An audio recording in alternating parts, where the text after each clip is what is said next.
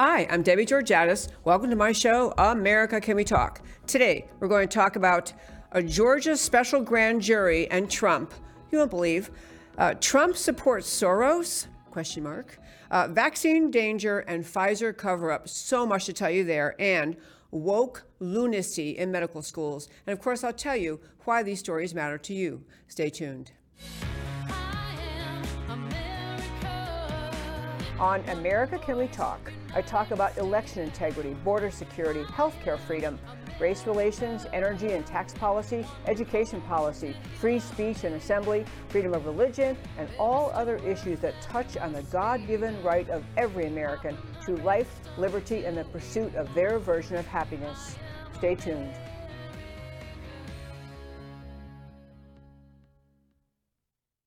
And hello again, and welcome to America Can We Talk, and to today's First Five. I'm Debbie Georgatos. You may not realize that there are, and maybe you do, just a lot of endless ongoing investigations, efforts to somehow get Donald Trump, somehow to make him out to be having committed some terrible offense during the course of his presidency. And one of those is going on in Georgia. And you may or may not know about this, but in Georgia, the Fulton County Grand Jury, the Fulton County District Attorney called it's not a regular grand jury, because a regular grand jury means you have the power to, subpoena witnesses. You have the power to, essentially, the grand jury listens to evidence presented by the prosecutor and can decide whether or not that they want to issue an indictment. And they're also ruled by there are other rules that apply, including that when you're part of the grand jury, you're sworn to secrecy or privacy. You don't go on the media and talk about what the grand jury is considering. It's a process considered to actually allow a prosecutor to get a public sense of whether or not the evidence he or she has accumulated is sufficient to warrant an indictment. I mean, for many people, they say it's just kind of a rubber stamp. But anyway, what's going on in Fulton County, Georgia, is they created this special grand jury to look into Donald Trump and the whole election fraud claims arising out of 2020. In my view, the reason that they did this, the reason they called this special grand jury, is to continue to allow news and headlines and rumors to spread around to keep this story of alleged, not of alleged election theft or election fraud in Georgia, but of false accusations about election fraud in Georgia, which is what they're really trying to get Donald Trump for. They're trying to claim that he or others on his behalf made false claims. So they have this grand jury, which is essentially kind of like chosen by the district attorney, who said she's just kind of seeking public opinion. What does the public think about this? Again, it's like a publicity stunt, a gigantic publicity stunt. On a more serious level, it's lawfare. It's the idea that you essentially get your way by filing lawsuits, molding public opinion through what you achieve through lawfare, and essentially changing policy and law through using and public opinion and policy by filing lawsuits, which is what the left does kind of all day long. So in this Fulton County grand jury, the district attorney is trying to get them to answer questions or give opinions about whether or not there was wrongdoing by Trump and or his team related to making accusations of election fraud. So they have, as every jury and grand jury does, they have a jury foreman. I mean, a four-person, foreman's the common term. The one person who's kind of the leader, swears in the witnesses, calls the, eventually organizes them into issuing whatever they're going to issue. So this grand jury, since it has actually no precedent in law and no legal authority to exist, actually, isn't really bound by all the rules that normal and real grand juries are bound by. They're not bound by the rule of whether or not you can, speak to the press and such. So I'm first going to ask Mr. Emilio to play a clip for you. This is the woman. When you hear this woman, she's the foreman, like the leader of this alleged grand jury, this special grand jury in Fulton County, Georgia. And she's answering questions about why didn't they, the grand jury, seek testimony from President Trump? Because he's the one, obviously, everyone's really looking at President Trump. They look at people around him also. But so she's asked that question. I'm not going to say another word except to say, listen to her, and then we'll come back and we'll talk about her. Here she is. Do you personally want to hear from the former president? I wanted to hear from the former president, but honestly, I kind of wanted to subpoena the former president because I got to swear everybody in. And so I thought it'd be really cool to get 60 seconds with President Trump of me looking at him and being like, do you solemnly swear? And me getting to swear him in. I kind of just thought that would be an awesome moment. I mean, first of all, for radio listeners, this woman who is the head of the grand jury, she has a very juvenile appearance, and not like a serious person would be if you're dealing with a grand jury in an enormously consequential case, dealing with the President of the United States.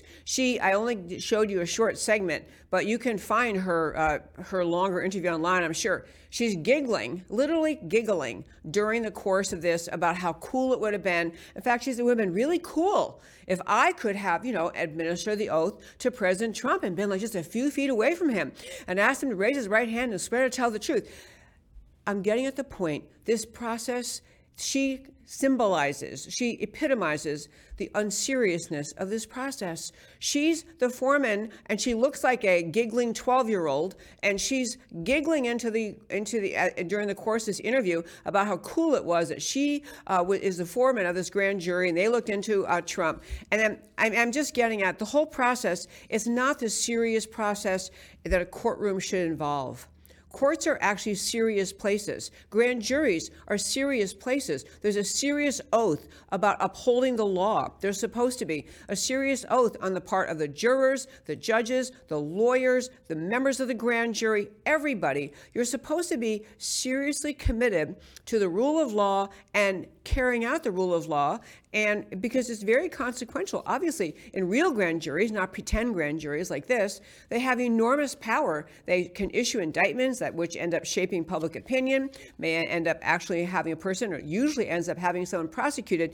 But the giggle girl and her jury listened to a bunch of witnesses who talked about whatever the conversations were that are surrounding this argument about whether or not Trump unduly influenced or impacted in any way what happened in Georgia surrounding the election. So I want to just tell you what they finally issued. They never called President Trump as a witness, and that's one thing she's talking about is, that they didn't ever ask him.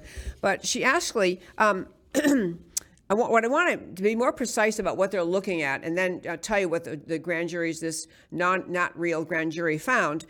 This grand jury, this special grand jury, was convened to review claims that President Trump attempted to coerce Georgia's Secretary of State, Brad Raffensperger, to find votes and assist him in winning the November 2020 election. So that famous phone call between President Trump and the Georgia Secretary of State. So they have witnesses, whoever came to testify, and this special grand jury has no power other than they do, at the end of it all, they issue kind of a opinion of what they think maybe should happen, but they cannot, even if they all vote the same way, they can't issue indictments. But what they found, so they issued, this special grand jury met and had all these people come and talk. What they issued was the following, short, relevant portions. A majority of the grand jury believes that perjury may have been committed by one or more witnesses testifying before it. So maybe someone came and lied. I mean, they're saying maybe that happened. The grand jury recommends the district attorney seek appropriate indictments for such crimes where the evidence is compelling. So they say, we think maybe someone lied to us. They don't name any names. They don't say, Joe Schmo came and lied about this. So it's just, we think maybe someone who came and testified in front of us lies. Don't list any names of people that are claiming committed perjury. It is such a, not just amateurish isn't the right word. It's such a mockery of the serious system of justice that's supposed to happen in our country.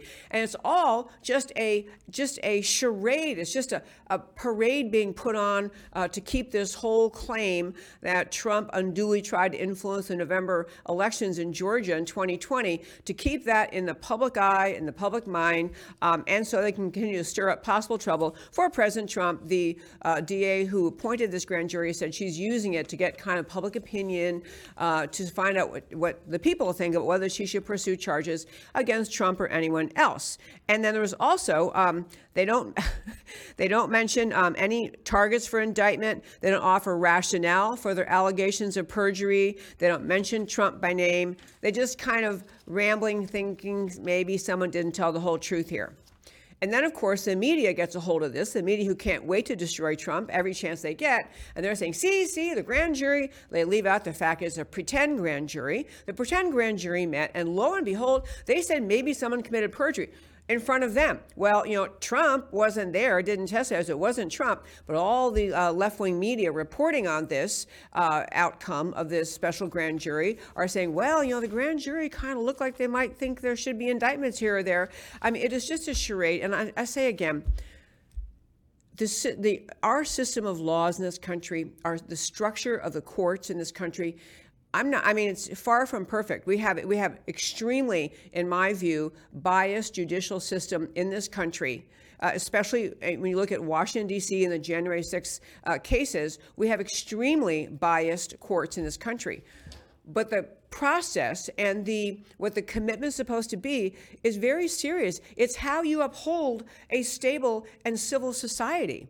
But you have to have a system of laws and a grand jury and the application of the laws equally applied to all people. I mean, this is just a charade. It's like entertainment and perpetuating public interest in this whole argument that maybe somehow Trump crossed the line in conversation, which I do not believe he did at all. But in any case, he crossed the line with a conversation with Brad Raffensperger. So this DA, whose job should have been about 3 days after the phone call came out to make the assessment of whether or not there should be a charge, is just stringing this out. Here we are now in February 2023, and we're just now hearing what the grand jury had to say. It makes a mockery of the justice system in America. It is just one more example of the left's lunatic determination to, in some way, take down President Trump.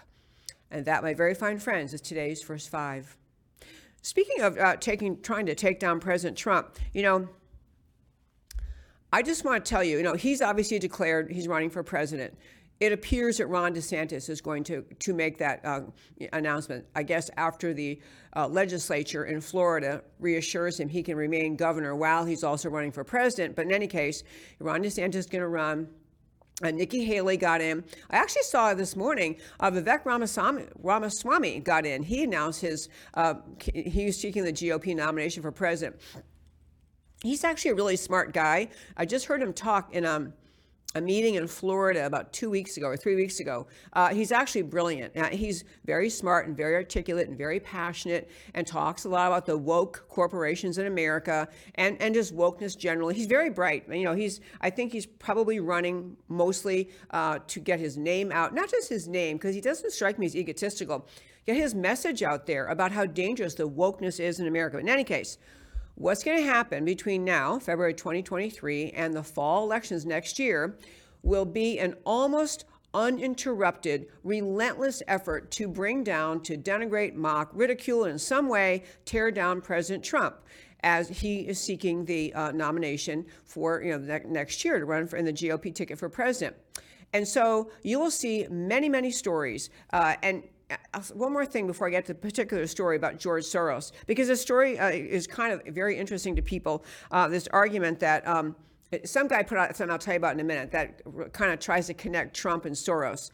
But before I do that, the people in this country who, the more you pay attention, the more you're concerned about election integrity, border security, healthcare freedom, strong military, retaining American sovereignty and not globalism, retaining the Constitution and not lawlessness, and retaining America as a sovereign nation, not submitting and surrendering to a globalist organization or to global government. The more you're into that, the more you recognize that there is a massive mob, I don't know what word to use, of people, not just in Washington, though many in Washington, but it's people in government, in the federal agencies, in Wall Street, in the bureaucracies around the country, especially in Washington, in the international banking community, mobs of people who really like how far down the path America has already gone to surrendering sovereignty, to becoming more global in our mindset, and ultimately to allowing America to be weakened and destroyed. You know, when Trump ran, he talked about, there was that very famous speech he gave really near the election in 2016, where he talked about there are billions at stake. And I don't know, his term was thousands of people who are threatened by his candidacy and would be threatened by his presidency.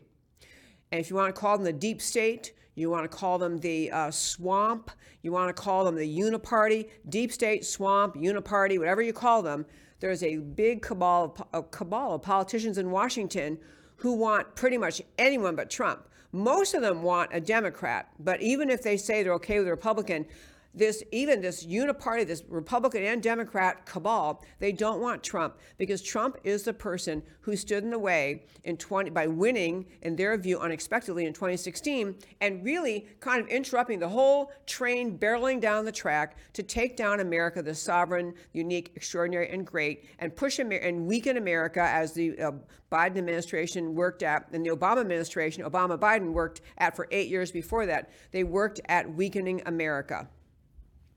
So what you will see between now and the election of 2016, or at least, of 2024, and at least until the primary is over, you'll see story after story trying to say, you know, well, Trump, he did this wrong. He's not good about that. Trump is not perfect. I have on this show, and I will again, you know, Trump is not perfect. No candidate is perfect. No candidate also at this time, at least, has come close to what Trump has done in exposing the deep state, exposing the uniparty, and willing to act and speak fearlessly about taking it down. And instead of having the uniparty cabal ruling America, trying to return power to the people in America, trying to return America to what it was intended to be. We the people, we the sovereign, running America. Trump is the only one who speaks in those terms and acts that way. He's the only one who so far had the bravery and courage to say, to hold on to America of the founding. We have a massive deep state cabal swamp, you know, just swamp rot in Washington that must be removed. He's the only one. So now, what I'm going to get on about the story with Soros very quickly is there was an article that got a lot of attention. I'll make sure I tell you about it. So some guy, and I guess he has, I hadn't heard of him, but I guess he has kind of a following. Pedro Gonzalez wrote a piece where he's basically talking about, you know, that Donald Trump has links to George Soros, because most people on the right, you know, most people, conservatives, do not want anything to do with any agenda item Soros has in mind. I mean, whatever Soros wants, he's bad for America. We all know this. So he's trying to make the argument there are some ties. I'll tell you very quickly what he's talking about. So there was a Munich security conference, and George Soros spoke, and he attacked Donald Trump. And he attacked DeSantis. I mean, George Soros wants a Democrat to win. He wants a communist to win if he could just get him. But anyway, George Soros made a speech in which he was basically saying, you know, he really attacked Trump. He said Trump is a pitiful figure, continually bemoaning his loss in 2020. So he ragged. This is George Soros speaking very recently at the security conference in Munich, and he's attacking Trump, but he also attacks DeSantis, and says, DeSantis, he calls DeSantis, I think the words were ruthless, trying to what he said about DeSantis, ruthless, and, also a bad guy, blah, blah, blah. He's trying to knock down and criticize the top contenders for the Republican nomination for president. However, in this article, this Pedro Gonzalez guy goes on from there to say, he's trying to knock down Trump and trying to knock down DeSantis. But keep in mind, says Pedro Gonzalez, Trump kind of had a lot of connections to George Soros. And what precisely he's saying is, don't ignore the real, and these are his words, the real social, financial, and policy connections between Soros and Trump. Now, this is a hit piece. Let me explain. This is a hit piece designed to make people who would otherwise just be on board for Trump again to say, well, gee, what do you mean he had ties to Soros? And so very quickly, what he's talking about is Jared Kushner, who, I really wish Trump had never had in his White House. You should have never stepped foot, except maybe at the Christmas party, never been in the White House, but he was. Jared Kushner, who is Trump's son-in-law, ran some things in the White House that sound a lot like things that George Soros ran. They were kind of very similar ideas, similar wording of things. I'm trying to find it really quickly, but so it was August of 2020. So Kushner decided he's going to have opens up in the White House something that's very similar to what the Open Society Foundation Soros did in July of that year, basically investing $220 million in emerging organizations and leaders, building power back in Black communities, blah blah blah. So this guy's arguing because way back in the same year, 2020, George Soros, Open Society, put a bunch of money into Black communities, and then Jared Kushner wants to do the same thing. See, that proves Trump and Soros are connected. I mean, it's absurd, but you're on page 4 of this article before you realize that he's saying that. The other point that this article is making, trying to connect Trump and Soros, so absurd, but trying to connect them is to say, well, Steve Mnuchin, who was Trump's Secretary of the Treasury, was mentored by Soros. And I guess he was. I mean, I have no reason to doubt that. Times of Israel said after leaving Goldman Sachs in 2002, Mnuchin spent a brief period working for Soros, who then helped him set up Duke Capital Management. What I really want to get at is this about these things.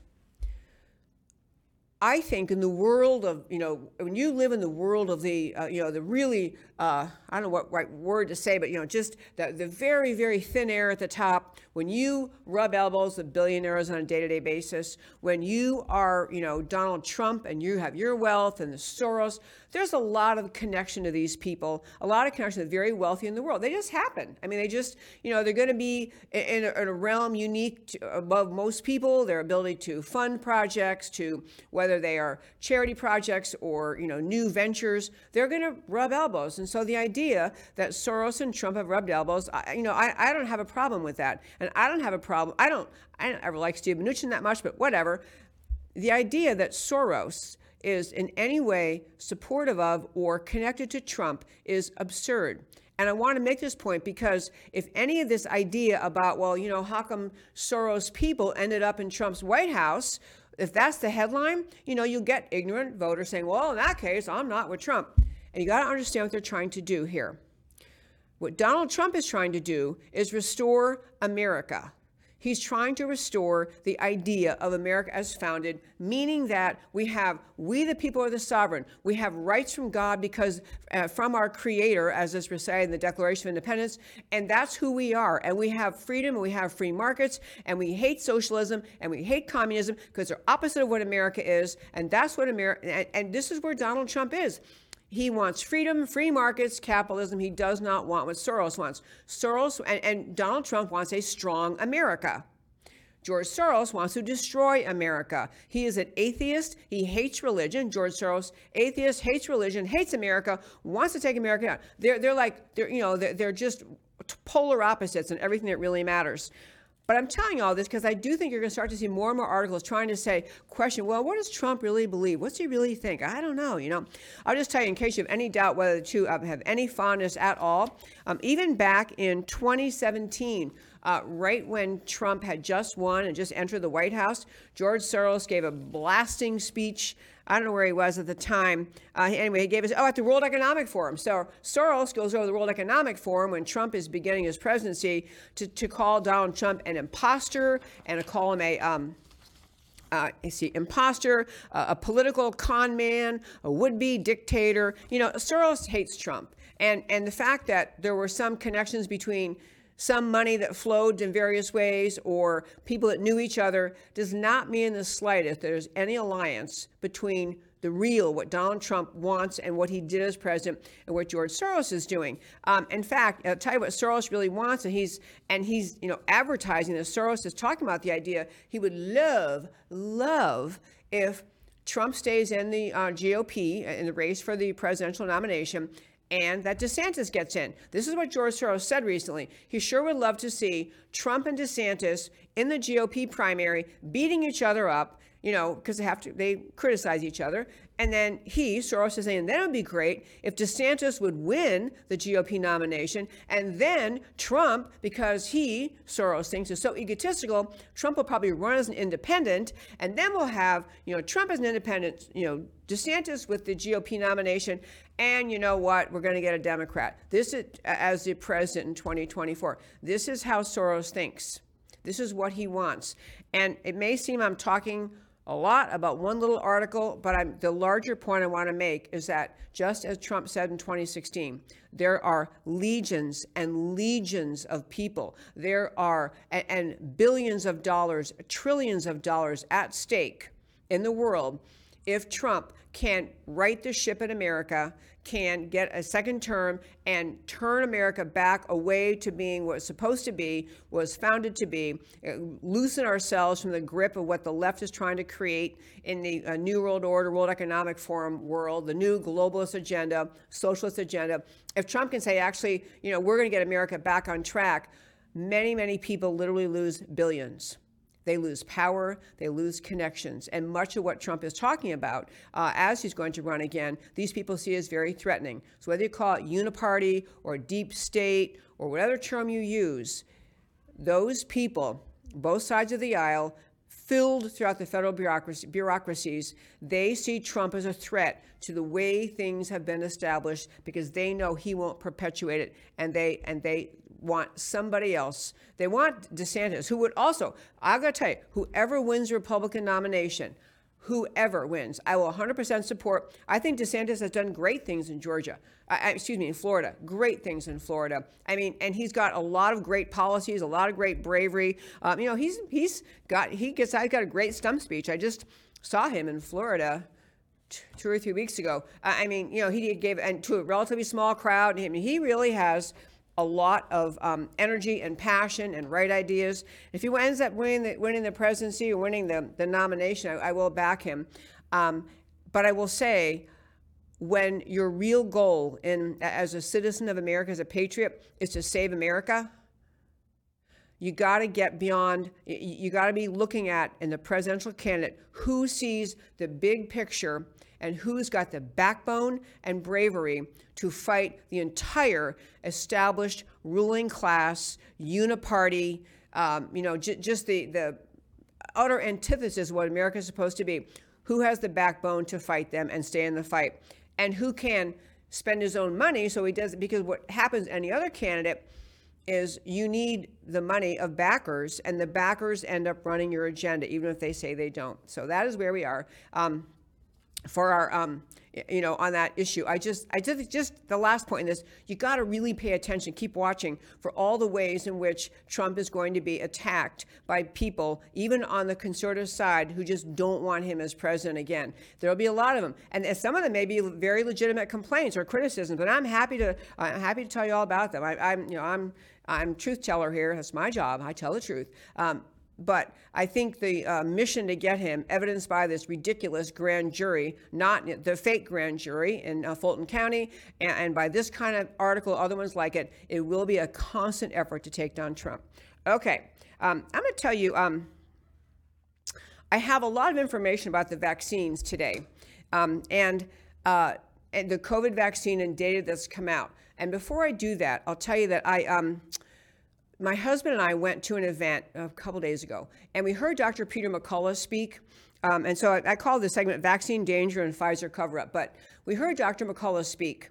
And, he happens to be based in Dallas, which is great. And so he's been on the show numerous times. And he was one early on. He's actually a heart doctor. He has all sorts of, I can't even recite all these specialties he has because there are like too many syllables in those words, but he's very, very bright. He's a heart doctor and world renowned before all COVID came along. And all along, all he ever wanted to do was just tell you the truth. He just wanted to tell you what was going on with COVID and who was at risk, who wasn't, whether masks worked, and et cetera. So he said one thing. It was a lengthy presentation, lots of medical data, and it has not been transcribed. But the one piece I took away with certainty was he talked about how many people in America, how many people in just United States of America have died directly from the COVID vaccines. And the answer was at least 250,000 people.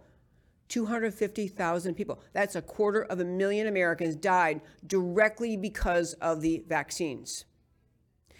He had lots of other data, which I won't try to paraphrase, but I want to try to do today in talking through where we are in the latest information related to the vaccines is to point out that what he's talking about and other doctors are talking about, there's so much data out there, so much data about the danger, the deaths, the injuries, permanent injuries, disabilities created by the COVID vaccines. It really is incumbent to ask, where in the world are the state legislatures, the federal legislature, where is anyone speaking up? Anyone who has a bully pulpit, anyone who has the public's attention. You would think in a situation where we have, I'm sorry, someone is telling me something.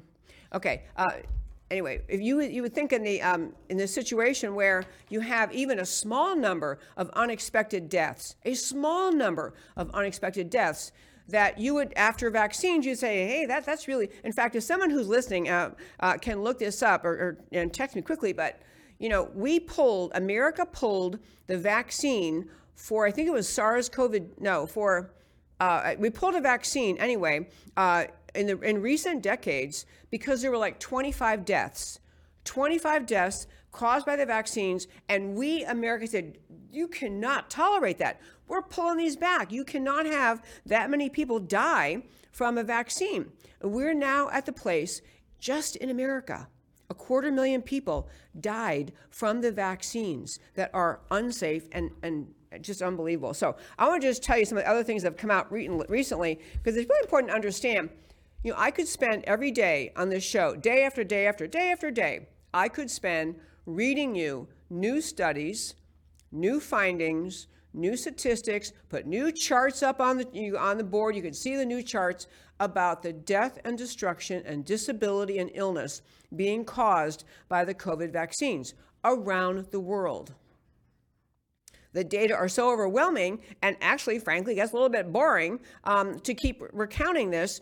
And so I don't do it every day, but I'm going to spend a little bit of time talking to you today about some new data that's out just because I want to keep this drumbeat up. Okay, you know, COVID came along, and early in 2020, a lot of people were alarmed. And so, you know, we got in this unfortunately terrible path led by Dr. Fauci of, you know, hey, we're just going to go ahead and create a vaccine. Everybody sit still, stay home, don't go anywhere, going to do a vaccine, ignoring all the medications that did work.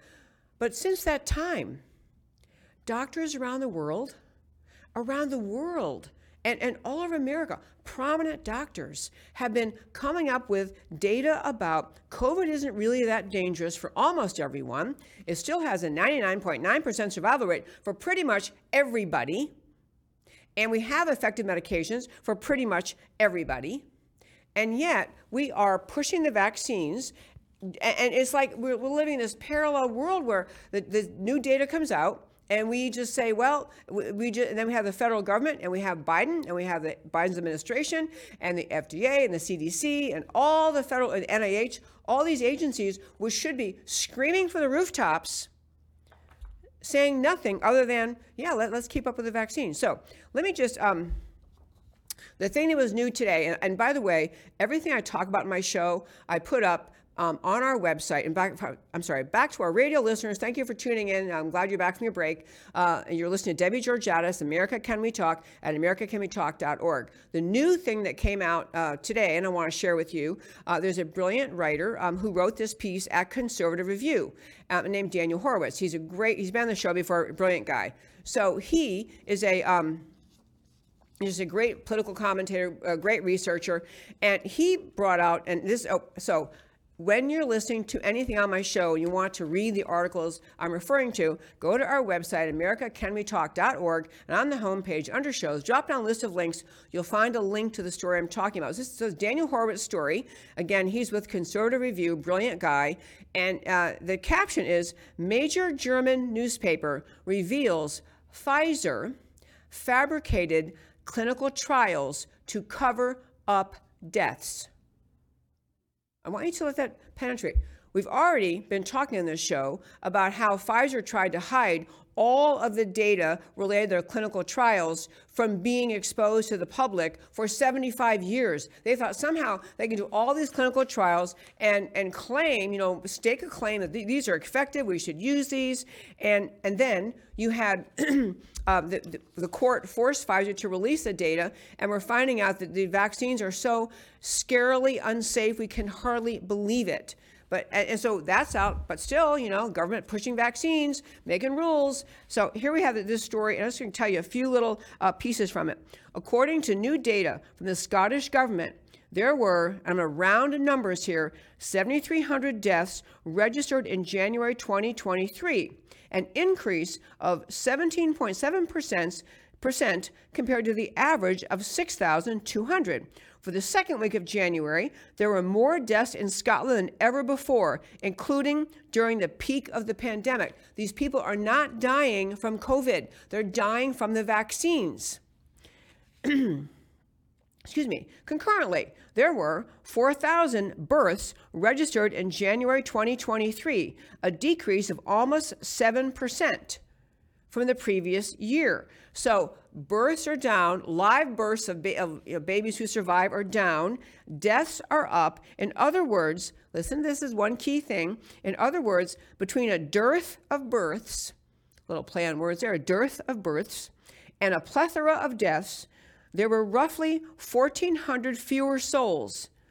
And if you take the Scottish population and you translate that, or you move it over to America and apply our size population, the equivalent of roughly 86,000 people in the United States. And this is all long after COVID. And what this writer is saying is, where is the concern? We have all these, stories that are scary beyond belief about sudden death. People just died unexpectedly, fine one moment, drop dead the next. We have story after story like this. And these are athletes. One other thing Dr. McCullough talked about at this talk we went to. In any case, there's this newspaper, which is being reported on. Die Welt is a paper based in the home country of Pfizer partner biotech, revealed last week in a long expose that what many of us have already known, all those sudden deaths, heart attacks, and strokes we've been witnessing over the past 2 years were indeed observed during the Pfizer clinical trial that supposedly showed the shots to be 100% safe and effective. So Pfizer saw the same pattern: unexpected deaths, reduced birth rates, or babies stillborn or not surviving. And Pfizer went ahead and said, 100% safe, rock and roll, let's go, we got these vaccines going. And remember, the CDC recently announced a few weeks ago it had finally studied a potential association between the COVID shots and strokes. And I mean, it just goes on and on. I'm getting at the point, how is it that we live in America, the country of, land of the free, we have liberty, we have a representative government, and we cannot get the Congress, the Senate, the president, the people who have the bully pulpit and power to say, pull the plug on these vaccines. Pull the plug. Stop dancing around about, well, maybe, if you're 80 and you have 7 different pre-existing conditions, get rid of these things. They're killing people. I mean, it's just mind-blowing to me that we keep, as I tell you, I could do this show and sit here day after day after day and read you studies and put up charts on the board and show you the increase in deaths. I mean, insurance companies are talking about the great increase of life insurance payments they're having to pay out to people who didn't have COVID and who were young. It was like between the ages of 25 and 44 or something like that, 19 and 44. Death numbers way up. No explanation except for the vaccines. And we just keep rolling along and acting like they're fine. Two other, I think, amazing other pieces of data. Someone's giving me some good information here. Okay, swine flu. Okay, this was a thing. You talk about, when we used to care about whether people were being harmed by shots. Swine flu program was halted in America in 9 states because 3 people died. Swine flu vaccine kills 3 people in 1976, and you have 9 states pull it back, and overall the federal government pulled back. And we have 250,000 deaths. And Dr. McCullough is not the only one reporting this. Many doctors are trying to say, all this information is kind of out there. Is someone going to do something? I find it just staggering. Another bit of data, New Zealand government that used to be like they were just draconian about getting the vaccines and sending you off to concentration camp style thinking and living if you wouldn't get the vaccine. New Zealand government data shows that the COVID vaccines make you more likely to die from COVID, not less. And please do remember, it's been clear, COVID vaccines, they don't prevent you from contracting COVID. They don't prevent you from spreading COVID. They don't prevent you from dying of COVID. They don't pretty much prevent anything. And yet all you hear from the government is, and the CDC, we got a new shot and a new booster, take your booster. They put the booster, they put the COVID vaccine shot in the children's protocol. Kids who basically are statistically zero chance of getting COVID and zero chance if they do happen to contract it of dying. So we're going to be talking more about what is driving this, but it is not truth and it is not the interest of the American people. It's not the interest of the government in keeping the American people healthy. I want to tell you two other quick things happening. Oh, actually, another study talking about the COVID vaccines. 20% increase in perinatal death rates. That's fetal deaths. Death of a baby, you're pregnant, death after 20 weeks. Perinatal deaths are defined as fetal deaths after 20 weeks and infant deaths after giving birth. And these are deaths that the baby's far enough along, they actually go to a funeral home if this occurs with your baby. A 20% increase, 20 times the number of perinatal death rates since the inception of the COVID vaccines. And yet here we sit. Now, I will tell you good news about this in America because we have the slim Republican majority in the U.S. House. Congress is actually preparing to investigate the COVID-19 vaccines. They have a committee, thank goodness, a select subcommittee on the coronavirus pandemic is planning to investigate how possible side effects, here's the things you're going to investigate, how side effects are being studied, the regulatory process of authorizing and approving the vaccines, that'd be a really good thing, why the vaccines were mandated. And so they have other examples. This one Republican on the committee, Rich McCormick, who's Republican from Georgia, said the panel will be performing a comprehensive review of how the vaccines were developed, approved, and mandated. McCormick happens to also be a doctor, concerned about how the data on possible side effects has been collected, which I'm going to tell you, not very well. As you know, the VAERS data is entirely voluntarily submitted. Individual people submit VAERS data. I mean, the vaccine, injury data that is collected by the CDC, that's just submitted by individual citizens. And so it's not the same thing as doctors and nurses and the medical community keeping tabs on the death and injuries from the vaccines. Anyway, this doctor who's on the committee, on this select subcommittee on the coronavirus pandemic, wants to look at how children as young as 6 months old have been encouraged to get a primary series and at least one booster. He says, given the lack of scientific evidence for a benefit, coupled with real concerns about possible harm for otherwise immune person, because what the vaccine does, of course, it breaks down your own immune system, which is pretty darn good at keeping people safe. And they're actually talking about, Debbie Lesko of Arizona is talking about looking at the FDA, the Food and Drug Administration, CDC, which decides whether to recommend vaccines. And she talked about these two federal agencies increasingly bypassed their expert advisory panels during the pandemic. So even these federal agencies that we talked in the past about regulatory capture, that all these biomedical pharmaceutical companies produce vaccines and they're making, hand over fist money. And instead of the federal agencies who are supposed to be supervising them and keeping an eye on them, they have, they call it regulatory capture, whatever you want to call it. The federal agencies and these biomedical pharmaceutical companies work in tandem. They're pals, that the money is flowing both ways, and they're not doing their job. The federal agencies not doing their jobs, which is her point when she's saying, why were these agencies ignoring their own ignoring their own expert advisory panels during the pandemic? And I mean, she's talking about different things. The panel said, well, why are we doing that? You don't need to do that. And the pharmaceuticals, they just can't wait to push them out more and more. They also, Lesko says she wants to talk about why mandates were imposed. So I'm glad they're looking into it. I will tell you that I learned about something recently, quickly tell you. There's a group of doctors who's come together, and they have said, hey, if there's going to be a panel really, really looking, a congressional panel, really, really looking at this question, let us give you some really good questions. Here are a list of questions. I'm not going to read you the questions, but I will tell you this is a panel of extremely well-known doctors who are trying to say, if the government's finally going to look into this, please look into the following questions, which I really appreciate, because you think members of Congress, they may have access to a lot of information, they may have the ability to subpoena people, but they aren't experts. The people on these committees, the members of Congress, they need experts like these doctors who came together and created a commission, and they have they have prepared a list of questions. And I was going to read the doctors' names, but I don't want to take the time to do it. You can read them on our website. But I really just want to say this doctors doing this is citizen activism. It's citizens saying, we're not going to let you take down our country. We're not going to let you do that.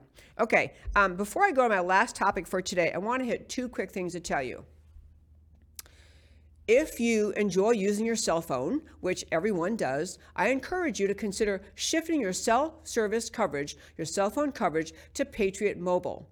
Patriot Mobile, my husband and I switched our cell phones to Patriot Mobile. The Patriot Mobile cell phone company, they provide cell phone service like any other company you use. They use the same cell towers that other companies use, so it's the same good quality coverage you have. But the reason to switch to Patriot Mobile is because at Patriot Mobile, they make all of their corporate contributions to causes conservatives love. I believe Emilio has an ad you can put up to show you all. So at Patriot Mobile, they support conservative causes that you would love, and they do not make donations to causes you would not care for. So at Patriot Mobile, when you go check out Patriot Mobile at patriotmobile.com/DebbieG, and when you're at Patriot Mobile, look through, they have packages of deals for every budget, and you can switch your service to Patriot Mobile. If you put in DebbieG, they will waive the activation fee. It's another way to be in the political fight to save America. Don't give your money to cell phone companies that support causes you don't believe in. Switch to patriotmobile.com, use in the promo code entry DebbieG, go there, switch your coverage, get on Patriot Mobile plan, and support a company that supports the causes you believe in. patriotmobile.com. Hope you'll do it. The other quick one I want to mention too is that on this, for this show, America Can We Talk, people ask me all the time, how can I help your show? And I want to tell you one great way to do it is to shop. If you enjoy shopping and the convenience of your own home, sitting at home, shop at mypillow.com. MyPillow.com is a great online catalog. It has all sorts of conceivable products, home products you will like and love and use, sheets and pillows and towels and blankets and bathrobes and slippers, and they are great prices. They are really well made. So I urge you to go to mypillow.com. It's another way to support this show, because when you go to mypillow.com and at the end when you're checking out after buying lots of good stuff, put in the promo code DebbieG, DebbieG, DebbieG. Put in the promo code DebbieG. You get up to 66% off. I get a small payment from them, and everybody's happy. Go to mypillow.com, put in DebbieG in the promo code, and please support MyPillow. And that way, you're also supporting this show, America Can We Talk? Okay, one other quick story I'm going to try to fit in a mere nanosecond, but I do want to quickly tell you. We talk about how wakeness or being woke has just spread everywhere in this country, everywhere. I want to play for you something that is, I call this woke lunacy in medical schools. This is, I am not kidding you. You know when you hear about doctors taking their oath, the oath, the Hippocratic oath, and do no harm? I want you to hear what they've now put in the Hippocratic oath. This is at Columbia Medical School. These are people sworn in, taking the oath to become a doctor. Let's play that clip, please. We enter the profession of medicine with appreciation for the opportunity to build on the scientific and humanistic achievements of the past. We also recognize the acts and systems of oppression affected in the name of medicine. We take this oath of service to begin building a future grounded in truth, restoration, and equity, to fulfill medicine's capacity to liberate. I promise to take care of my future patients by engaging in dialogue, listening to their lived experience, and tailoring my recommendations to their unique circumstances. I acknowledge the past and present failures of medicine to abide by its obligation to do no harm and affirm the need to address systemic issues in the institutions I uphold. I promise to critically examine the systems and experiences that impact every person's health and ability to receive care. I vow to use this knowledge to uplift my patients and disrupt the injustices that harm them as I forge the future of medicine. I promise to self-reflect diligently, to confront unconscious prejudices, and to develop the skills, knowledge, and character necessary to engender an inclusive, equitable field of medicine. Let us bow our heads in recognition of the gravity of this oath. We swear to faithfully engage with these ideals and obligations for the ongoing betterment of medicine and humanity. Okay, let's cut it. If you wondered what you're listening to, and if you're listening on radio, I'll just quickly tell you that the video was a woman, obviously a doctor, leading a large class of students graduating from medical school in reciting the Hippocratic Oath, which for many years basically said, you know, you promise to do no harm, the whole thing about how you're going to commit to do your best to save lives and help people. Now, I mean, and I'm telling you this story for several reasons, but now what the Hippocratic Oath is saying, which these students are reciting, it is woke doesn't even begin to describe. It is subtly sending the message that America is a deeply racist country, that we have systemic racism, that we have unconscious prejudices, that we're never inclusive, we don't care about people, and you know it's entirely a message. I mean, it sounds like you're just urging the doctors to remember to treat everyone equally, to respect people's differences, to respect people's whatever the differences they might have. But what's really getting at, the purpose of this kind of invasion of woke ideology into medical schools is to contort and twist how doctors and how everyone sees America. They're being told, they're being scolded, first of all, in this Hippocratic Oath, like you're probably really a racially prejudiced person, you're probably a really bad person, and so you really better watch it. But it's woke beyond any description. We enter the profession with appreciation for the opportunity to build on the scientific and humanistic achievements of the past. We also recognize acts and systems of oppression affecting the name of medicine. We take this oath of service to begin building a future grounded in truth, restoration, and equity to fulfill medicine's capacity to liberate. I mean, you know, I say, first of all, I know these people, everyone who would go to the difficulty of finishing medical school, obviously they have some level of commitment to want to help people. I mean, medical school takes forever. It's, you know, college and grad school, and then your an internship, and then your residency, and then specialty. It takes years to become a doctor. And so all these people going through all these processes, going through all this education, growing up in America, they're finally being sworn in to become part of the practice of medicine. And what they're being told is, you know, this country has been a really evil country.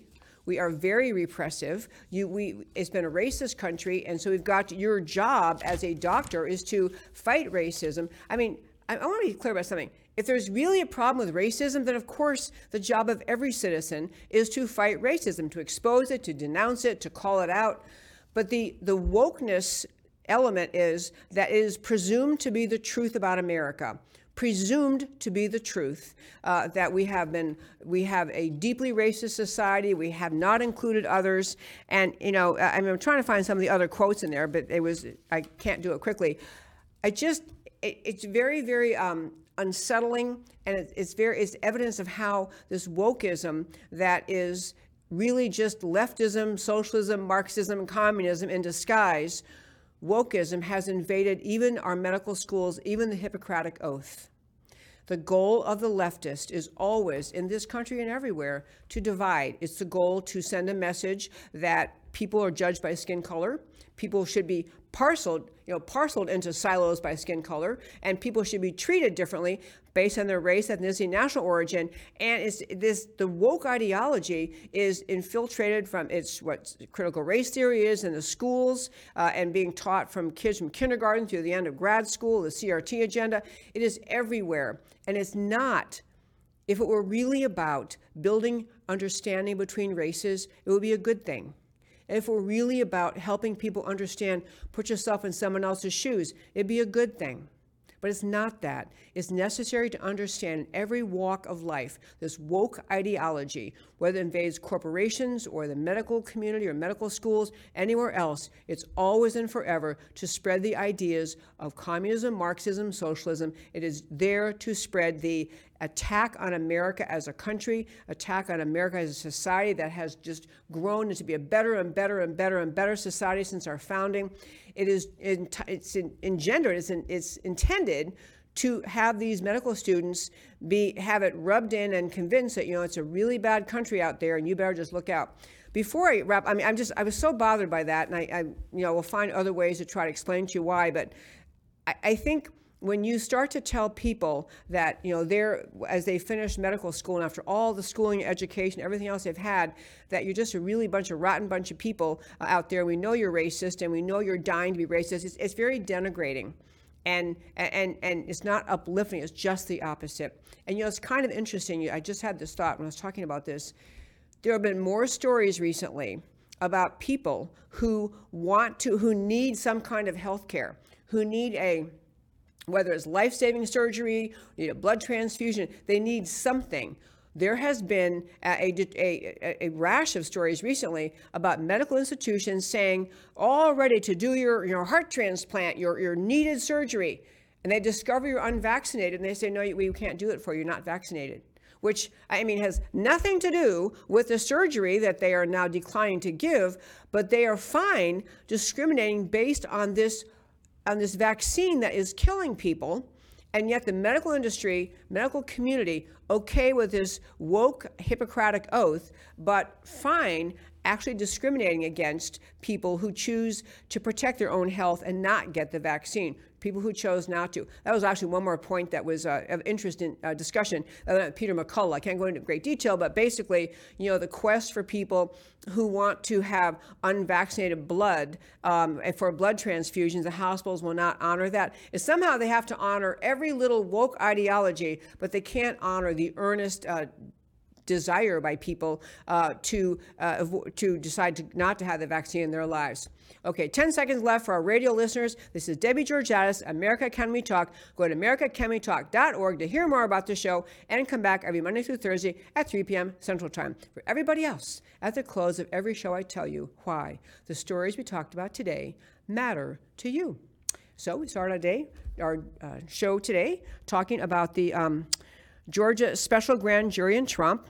Georgia's participation in lawfare against Trump convened a special grand jury to review Trump's post-election phone calls. Isn't a real grand jury, cannot issue indictments, offers opinion that DA should look further into possible perjury by unnamed persons. Jury four-person does an interview. Utterly unserious. She was the giggler.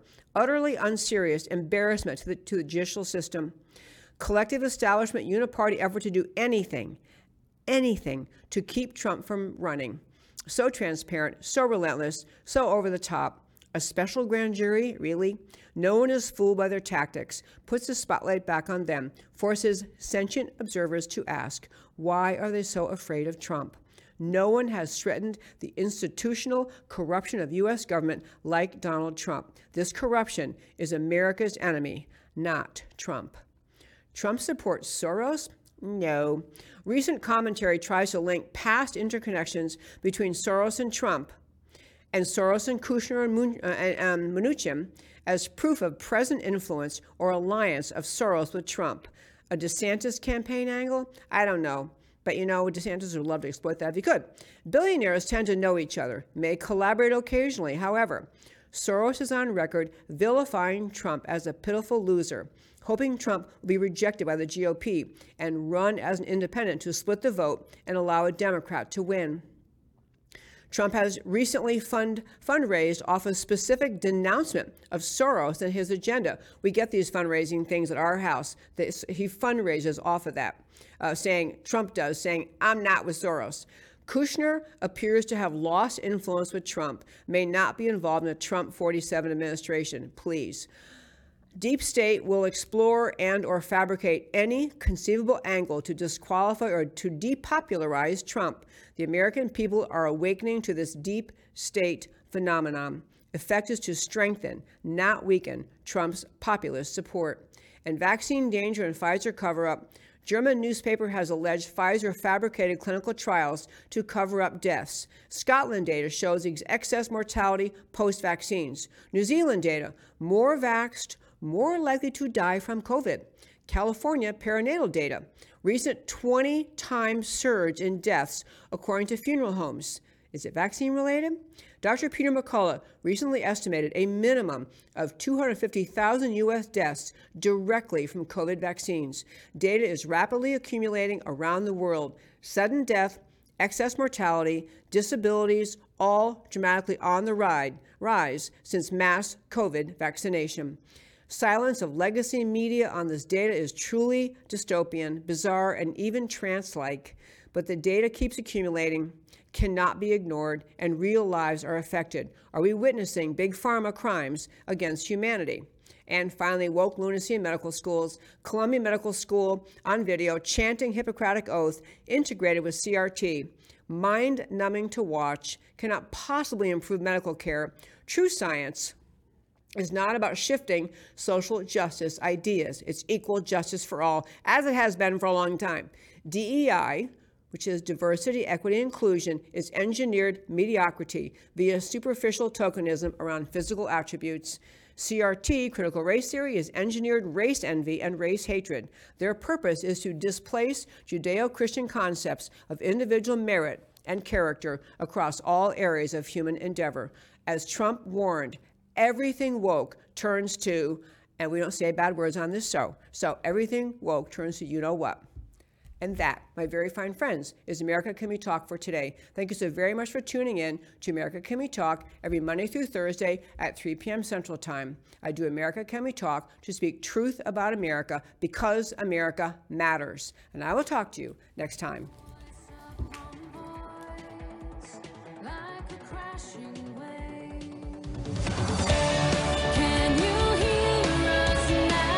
America Can We Talk? Truth about America. Can you hear?